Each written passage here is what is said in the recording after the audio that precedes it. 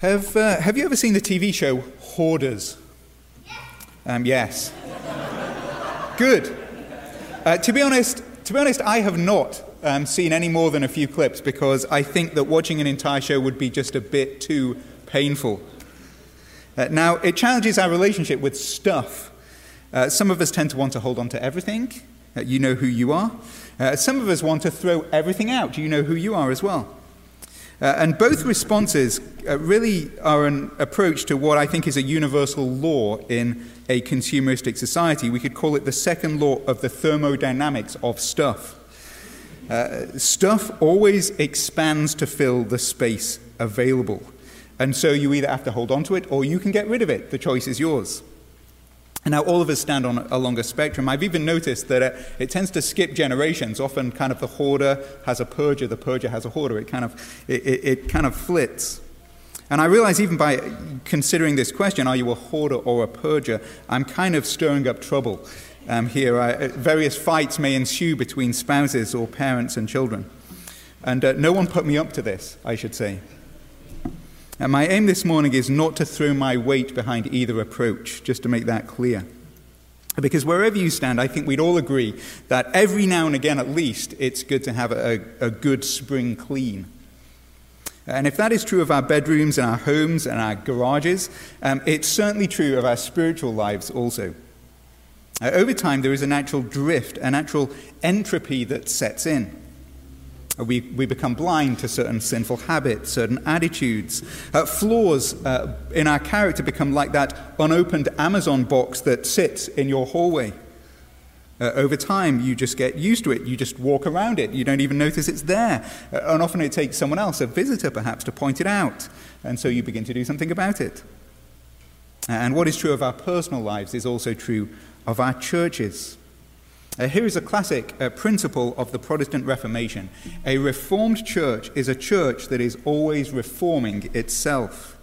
You see, even as churches, we can develop unhealthy cultures. We can adopt certain rigid traditions and practices, things that, rather than helping advance the gospel and grow us as disciples of Christ, actually seem to get in the way. And so there is a time and a place for a good spring clean, both physically and also spiritually.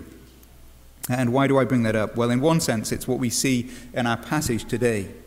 Last week, Jesus was up in the north region of Israel, in Cana in Galilee. That's where he did his first sign, turning water into wine. But now he takes a trip down south to the capital to celebrate the Passover in the city of Jerusalem. And on this trip, Jesus causes quite a stir. He visits the temple, and to put it politely, he doesn't quite like what he finds there. And so what does Jesus do? Well, Jesus cleans house. He acts in a dramatic way to address the abuse, the corruption within the establishment in Israel. And as he does this, we begin to learn more about who Jesus is and why Jesus came. He came not only to address the corruption in the temple, but to deal with a bigger problem, the corruption in our hearts because of sin, the corruption that keeps us from coming to God, the giant mountain of stuff that stands between us and him. Jesus came to bridge the gap between man and God, to remove the barrier to man dwelling with God and God dwelling with his people. And to help us see that, I want to consider three things in our text. I want us to see, firstly, that Jesus cleans God's house. Jesus cleans God's house. And secondly, we'll see here that Jesus claims God's house. He claims God's house. And then thirdly and finally, Jesus replaces God's house. By which I mean, if we want to meet with God today, we don't go to a temple, we don't go to a special place, even to a church. No, the place we meet with God is through Jesus. And so then, firstly, let's look at how Jesus cleans God's house. That is, he cleans God's house in just the same way that you might clean your house or perhaps your bedroom. He visits the temple, and what he's doing really is a good spring clean. He rids the temple of all the mess that had accumulated over the years. In John chapter 2, Jesus is purging. In verse 13, we read, don't we, that he goes over to celebrate the Passover of the Jews. He takes this trip down to Jerusalem. And now Jerusalem is the nation's spiritual and political epicenter at the time. It is a place that God himself chose for himself. And the Passover was really one of the most important times of the year. The Passover celebrated the Exodus, really the founding of this nation. And you could think of this perhaps like taking a trip to Washington, D.C. on July 4th or something similar. But what does Jesus Christ find when he gets there at this important time in this all-important place? Well, we read in verse 14, in the temple he found those who were selling oxen and sheep and pigeons and the money changers sitting there. Now, what exactly is going on? What are these people doing in the temple? Well, we have to remember, as I've just said, people have come to this city from all around the nation of Israel and beyond. Once a year, they would take a pilgrimage to offer sacrifices to God, to eat together the Passover feast. And understandably, around this annual trip, a certain economy grew. Rather than bringing sacrifices, something that would be quite a challenge, people would pack up their bags and they would bring money instead. With all that foreign currency, certainly a currency exchange would be a great help. And if they wanted to offer sacrifices, well, someone had to actually sell them animals that they could offer. And so the salesmen, the money changers, this seems to have become something of a well-oiled machine. It was designed to help visiting worshippers. What I'm saying is, on the surface, it actually doesn't seem like there is anything underhanded or corrupt necessarily going on. What is simply going on here is that the economy had reflected the fact that people come here once a year and make sacrifices to God. Which makes Jesus' response kind of shocking, doesn't it? It's even perhaps astonishing. Look at how he reacts to all of this in verse 15. Jesus seems to be enraged. We get pretty graphic language. You can imagine this. In verse 15, and making a whip of cords, he drove them all out of the temple with the sheep and the oxen. And then he picks up the money jars as the verse continues, and he pours out the coins of the money changers and overturns their tables and tells those who sold pigeons, take these things away. And now let's be honest, I wonder if this passage should come with a bit of a trigger warning. Perhaps we could put in our Bibles a little line like that one that you see in Netflix when you start to watch a show. Contains scenes of violence not suitable for sensitive audiences. And I joke, but in all seriousness, we look at this and we wonder, is Jesus just flying off the handle? Is this an ungodly fit of rage? I think this is particularly painful for some of us to see. Perhaps it even stirs up deep hurt over our own experiences. We witness this kind of uncontrollable rage. Perhaps we saw this from a parent or from a spouse. And some people even try and use passages like this to justify that kind of angry and rageful behavior. To do so is really spiritually abusive, let's be clear. And let's be equally clear, that's not what's going on in this passage either. There is nothing to suggest that Jesus is losing it, that he is out of control. Sure, this is a very strong response, but I believe it's a measured response. This is a premeditated act. Jesus isn't so much being violent towards people. No, he's actually challenging the way that they have violated the temple. He doesn't necessarily have anything against even what they're doing, this system of trade, this system of exchange. No, the big problem for Jesus is where they are doing it. And that becomes clear in verse 16. Look at what Jesus says. Jesus explains himself. We don't have to wonder what he's doing, what all of this means. And he told those who sold pigeons, take these things away. Do not make my Father's house a house of trade. He's telling them these things may be okay, but they have no place here, no place in the temple. That is why I say that Jesus cleans God's house. The temple needs to be cleaned up. It was never meant to be a mall. It was never meant to be a trading post. No, the temple was meant to be a place to worship God, a place of sacrifice, a place of prayer. God himself had set the temple apart. This was meant to be the place on earth where heaven and earth meet. You could almost think of this as a kind of spiritual portal, not in some sort of weird sci-fi way, I should add. No, but rather in a special way, God himself said his presence would dwell here at this temple. And this is exactly why sacrifices would be offered there. This is why people were meant to come here for feasts like Passover. And sure, there may be all kinds of ways to help people and serve people when they do, but by bringing all of this into the temple, it showed that they'd missed the point. It showed that the glory of God had been replaced by purely economic concerns. They were just going through the motions, following the law in a very rote kind of way. Keeping the Passover, yes, but the heart of it all was gone. It had become a commercial or a cultural thing. I mean, it's hard not to see the parallels with our own society, with Christmas, with Easter. Try to cancel those and you'd probably destroy the whole economy. And yet here is the big problem. God himself is being leveraged for profit. What is the temple for? Making money or serving God? As Jesus himself said, you can't serve two masters. You can't serve both God and money. Economics is what it had become all about. And that has a certain contemporary ring to it, doesn't it? Is this not what everything has become about? Today, everything in the world today seems to run like a business, from schools to hospitals. It's all about the bottom line. And I have to say that's one thing, but here is a greater tragedy. That the same thing even happens with churches. Churches can be run like businesses too. We can fall into this trap of marketing God, seeing the gospel as a product that has to be pushed with good advertising. And when we do this, we domesticate the living God. We turn him into a product to sell.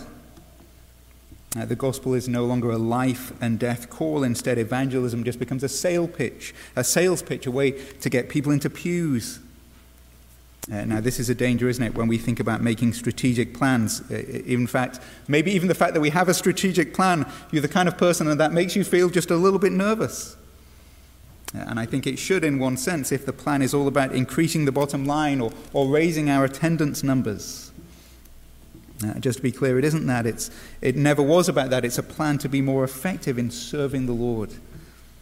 And yet this is a danger, isn't it? This is why Jesus' response is so strong. And this is why, in one sense, he is enraged by what he sees in God's temple. To treat God's house, God's holy things like this, as just something to trade, it is the very height of idolatry. And so Jesus cleans God's house. He throws out everything there that doesn't belong. And for Jesus, these things just shouldn't be there. They need to be trashed. The temple is full of filth. As he sees these things in the temple, it's kind of like that half-eaten candy wrapper under your bed that's growing mold and has started to smell. And in the same way, Jesus is committed to cleaning God's house today. I think this is something, this points to it. It shows us Jesus' commitment to the purity of his church. Read the New Testament and you'll see again and again Jesus is passionate about this, about the purity of his people. It enrages him when he sees the things of God abused. And isn't that good news? As we think about the state of the church, to know that the Lord Jesus Christ continues to care. And you have to wonder, don't you, if Jesus was to visit many of the churches in America today, maybe even ours, would he find some things to drive out? Would he find some tables that needed to be overturned? We easily make the church into a business. It's so easy to peddle the word of God for profit. Have we put economic concerns above people's spiritual welfare? That's a question we have to ask ourselves, isn't it? And if so, we have to remember Jesus cleans God's house. Jesus cleans God's house. And let's be honest, it's not just the church that needs cleansing either. Think about our own personal lives. Think about your own life, your spiritual life. The Bible, after all, calls our bodies the temples of the Holy Spirit. About how are we using the temple? What dominates your mind and your heart from day to day? Are you driven by the glory of God, or are you driven by some other concern? If so, then what Jesus does and says here is a challenge, not just to the religious establishment. No, it's a challenge to each of us personally. As Jesus cleans God's house, he exposes the fact that we need to be cleaned as well. And so then, firstly, we see Jesus cleans God's house. But that's not all, because secondly, we see here that Jesus claims God's house as well. He claims God's house. What I mean is this: Jesus, by acting this way, claims the temple as his own. I mean, think about this for a moment. Jesus really is doing a pretty outrageous thing. Imagine that I came over to your house this afternoon and I brought a crew with me and we just walked in, uninvited, and we started moving things around, taking down pictures, replacing and removing your furniture. Now, after you'd called the police, what would you think? Well, maybe you would say, look, you're out of your mind. This is my house. What right do you have to come in here and mess everything up? And yet that seems to be exactly what the Jewish leaders say to Jesus down there in verse 18. And so the Jews said to him, what sign do you show us for doing these things? Basically, who do you think you are? Who said you could just blitz in and turn everything upside down? I mean, this is like your sibling coming into your bedroom and messing everything up, and making it their own. It's a fair question, isn't it? One of the leaders, one that the leaders really are bound to ask. Jesus is being very provocative here by doing such an open and public thing. And it's a question that we should ask. Why is Jesus doing this? And it underscores the significance not only of Jesus' actions, but also look at how he describes the temple. Look at verse 17. Take these things away, he says. Do not make my Father's house a house of trade. Jesus calls the temple his Father's house. He's saying that he is the heir. This temple is mine, and he's here to enforce the will of his Father. In fact, change the scenario that I mentioned a moment ago and imagine the scenario about me coming to your house, and imagine something a little different. Imagine you come home to your own house. You'd been away for a few weeks on vacation. And when you get there, you're surprised. You see the lights on. Someone's home. And you open the door and you find your stuff is gone and someone else has moved in. It's just kind of, you don't even recognize the place. What would you do? Well, again, after you'd called the police, you might say, what are you doing here? This is my house. Get your stuff out of here. Well, in one sense, that is what Jesus is doing in this passage. That is how we could understand this cleansing of the temple. Jesus cleans God's house because he's really making this claim. This house belongs to me. This house belongs to my Father. He's telling us that it's his prerogative to decide what goes on. In other words, we could really say Jesus is claiming to be God. Jesus is claiming to do what only God can do. We see that in his miracles, for sure. Jesus can do only what God can do, but now he's doing what only God has a right to do. In fact, what God had promised he would do. We read about it just earlier in Malachi. You see, in the time of Malachi, the temple had also become corrupt and abused and full of filth. And what did God say that he would do?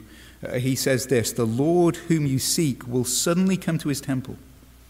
And what will he do when he comes? Well, he'll clean house. As we read in Malachi 3 verse 2, he is like a refiner's fire and like fuller's soap. He will sit as a refiner and purifier of silver, and he will purify God's people. And here he is in John chapter 2. This is God coming to his temple. This is God, the Word made flesh. God is here. He's visiting Jerusalem during the Passover time. And he's come to clean God's house. He's come to stake a claim on what is rightfully his. And listen, in one sense, even this morning, he does the same with each one of us.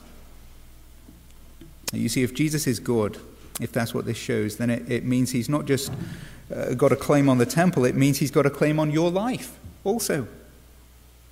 Does Jesus show up? Doesn't Jesus show up into our lives uninvited with these words when you think of this? Consider how Jesus started his ministry. He said, repent, the kingdom of God is at hand. Now, what does that mean? Let me translate that. Repent. It means you're wrong. That's what it means. You're wrong. Stop living life the way you're living. You're doing it all wrong. Now, stop living life your own way for yourself, with your own goals, your own priorities. Instead, the kingdom of God is at hand, so bow the knee to me. Embrace my new and better kingdom. It's certainly a countercultural thing to say today, isn't it? So much so that we're confronted with these claims of Christ and we feel perhaps a little bit like these Jewish leaders. What is Jesus doing? Invading my house, moving things around. What right does he have to do such a thing? But if Jesus Christ truly is good, then he does have a right, isn't he? He has a right because he made you. Actually, you're not your own. He made you, your mind, your body, your soul. You belong to him. And the problem is we've all done our best to displace him from our lives or to replace him with other things. But here he comes, not just to the temple, but to us with boldness. Sometimes it even feels like he's coming with a whip of cords. And he comes to stake his claim, not just on the temple, but on us You see, this cleansing of the temple points to the fact that Jesus not just cleans the temple, but cleans us and also stakes a claim on us. And we should say this as well. He does this in love. He does this in grace. He does it even though at times it can feel painful. Jesus could come and destroy us for our rebellion, and that is what we deserve. But he doesn't do that. No, instead, he came from heaven to earth. He took on human flesh, not to crush us, but to save us. And we get a picture of that as he comes to the temple now, both cleansing it and staking his claim on it. Jesus comes to clean God's house. Jesus comes to claim God's house. But that brings us to the final point, because thirdly and finally, let's consider how Jesus replaces God's house. Jesus replaces God's house. What do I mean by that? Well, as I said before, the temple was symbolically the place that God dwelled on earth. It served as a bridge between heaven and earth. Through sacrifices in the temple, sinful men and women could now approach God. Through the priest in the temple, God mediated his grace and his presence to his people. But what I'm saying is this: Jesus replaces the temple. In other words, Jesus Christ himself now serves that role. Jesus is the bridge between man and God. He is the portal between heaven and earth. Now, when you think about this idea that Jesus replaces the temple is a bit of a surprise given what we've said so far. If Jesus came to cleanse and to clean the temple, what might we expect to happen next? Wouldn't we expect Jesus Christ to move in, to set up shop? I mean, he could have focused his efforts on bringing Israel back from the brink. He could have established a whole ministry on reforming the temple. And yet Jesus doesn't do that at all. The rest of the Gospel of John is not how he set up shop there and started organizing a new and refreshed temple ministry. No, actually, he begins to talk about tearing the temple down. Look down at verse 18 with me. At first, the Jewish leaders challenged Jesus' authority, so the Jews said to him, "What sign do you show us for doing these things?" But look at how Jesus answers. He says, "Destroy this temple, and in 3 days I will raise it up." Now, on the surface, that would actually be a pretty incredible sign, but I very much doubt that these Jewish leaders are about to call Jesus' bluff. As the Jews point out, it took 46 years to build this grand edifice around them. To raise it up in 3 days, that would be frankly unbelievable. But it turns out Jesus wasn't talking about that temple structure at all. No, what Jesus is saying is this. He's saying this earthly temple in Jerusalem has reached its end of life.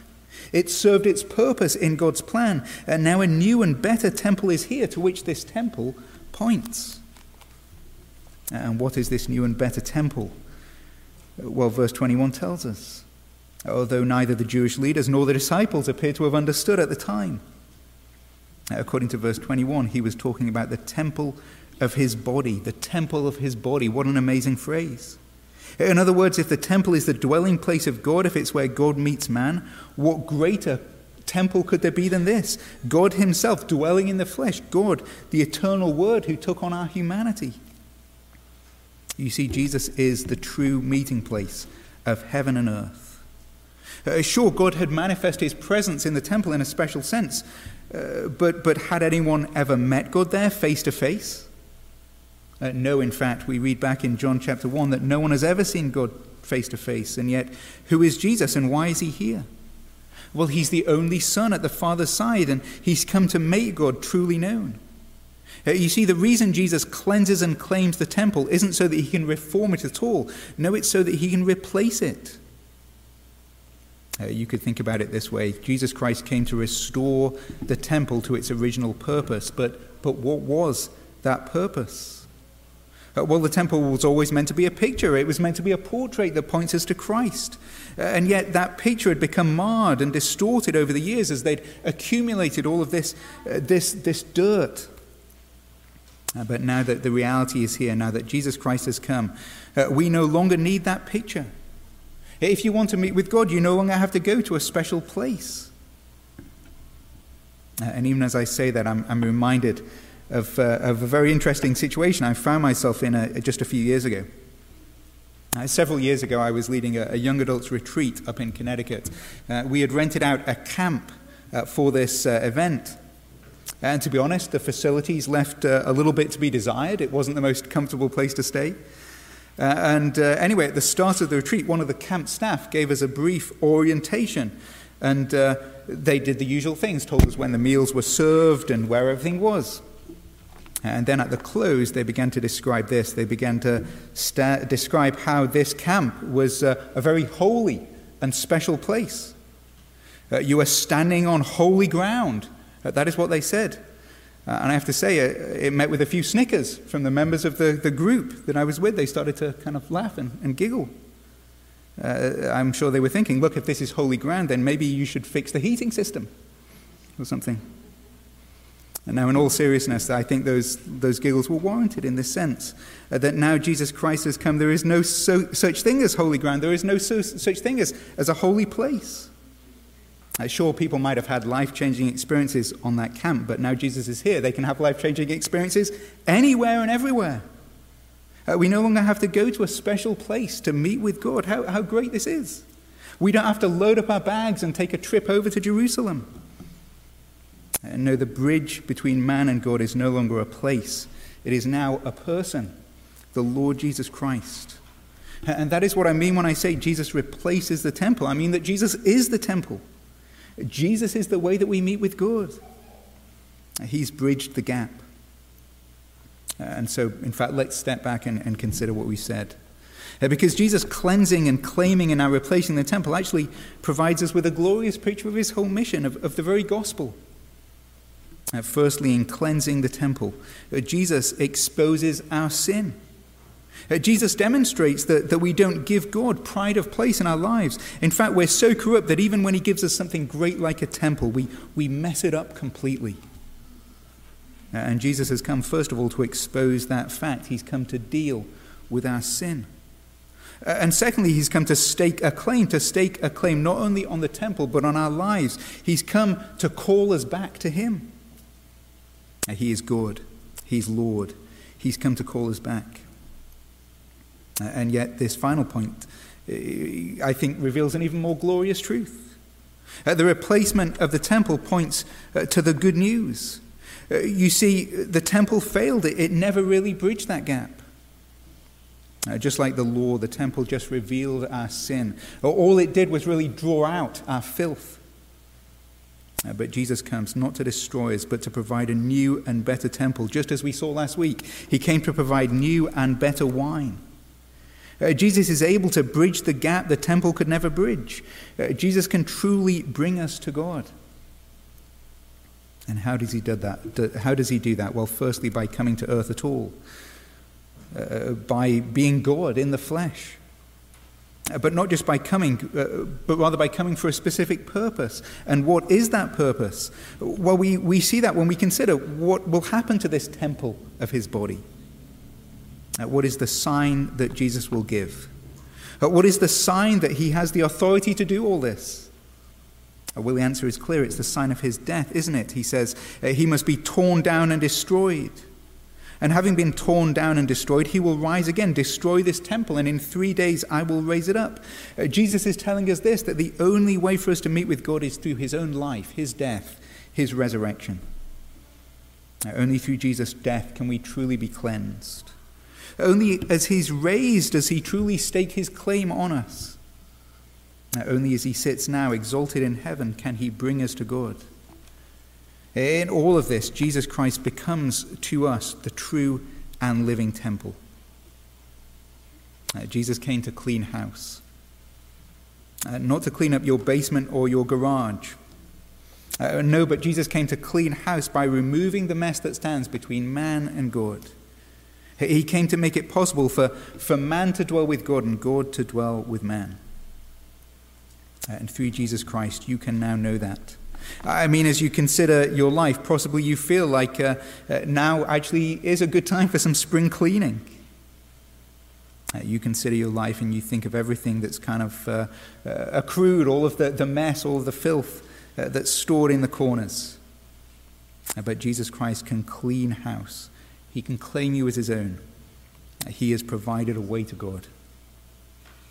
When you trust him by his Spirit, he will dwell in your heart.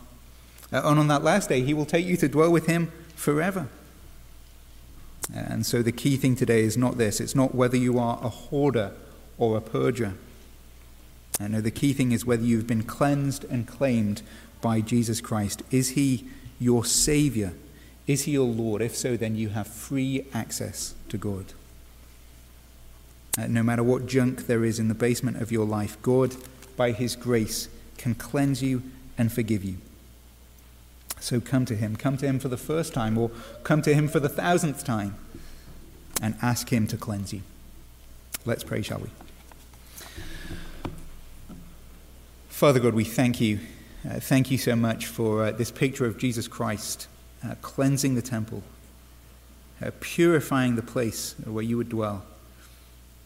Thank you for this picture of him claiming that temple as his own and ultimately replacing it with something better, something that works. Thank you that in Christ we have free access to God. And Lord, we pray that you would encourage us with that today. Lord, help each of us know your cleansing. And even now as we come to this supper that reassures us of these things, strengthen our hearts and strengthen and nourish us. Nourish us in faith, we pray. In Jesus' name, amen.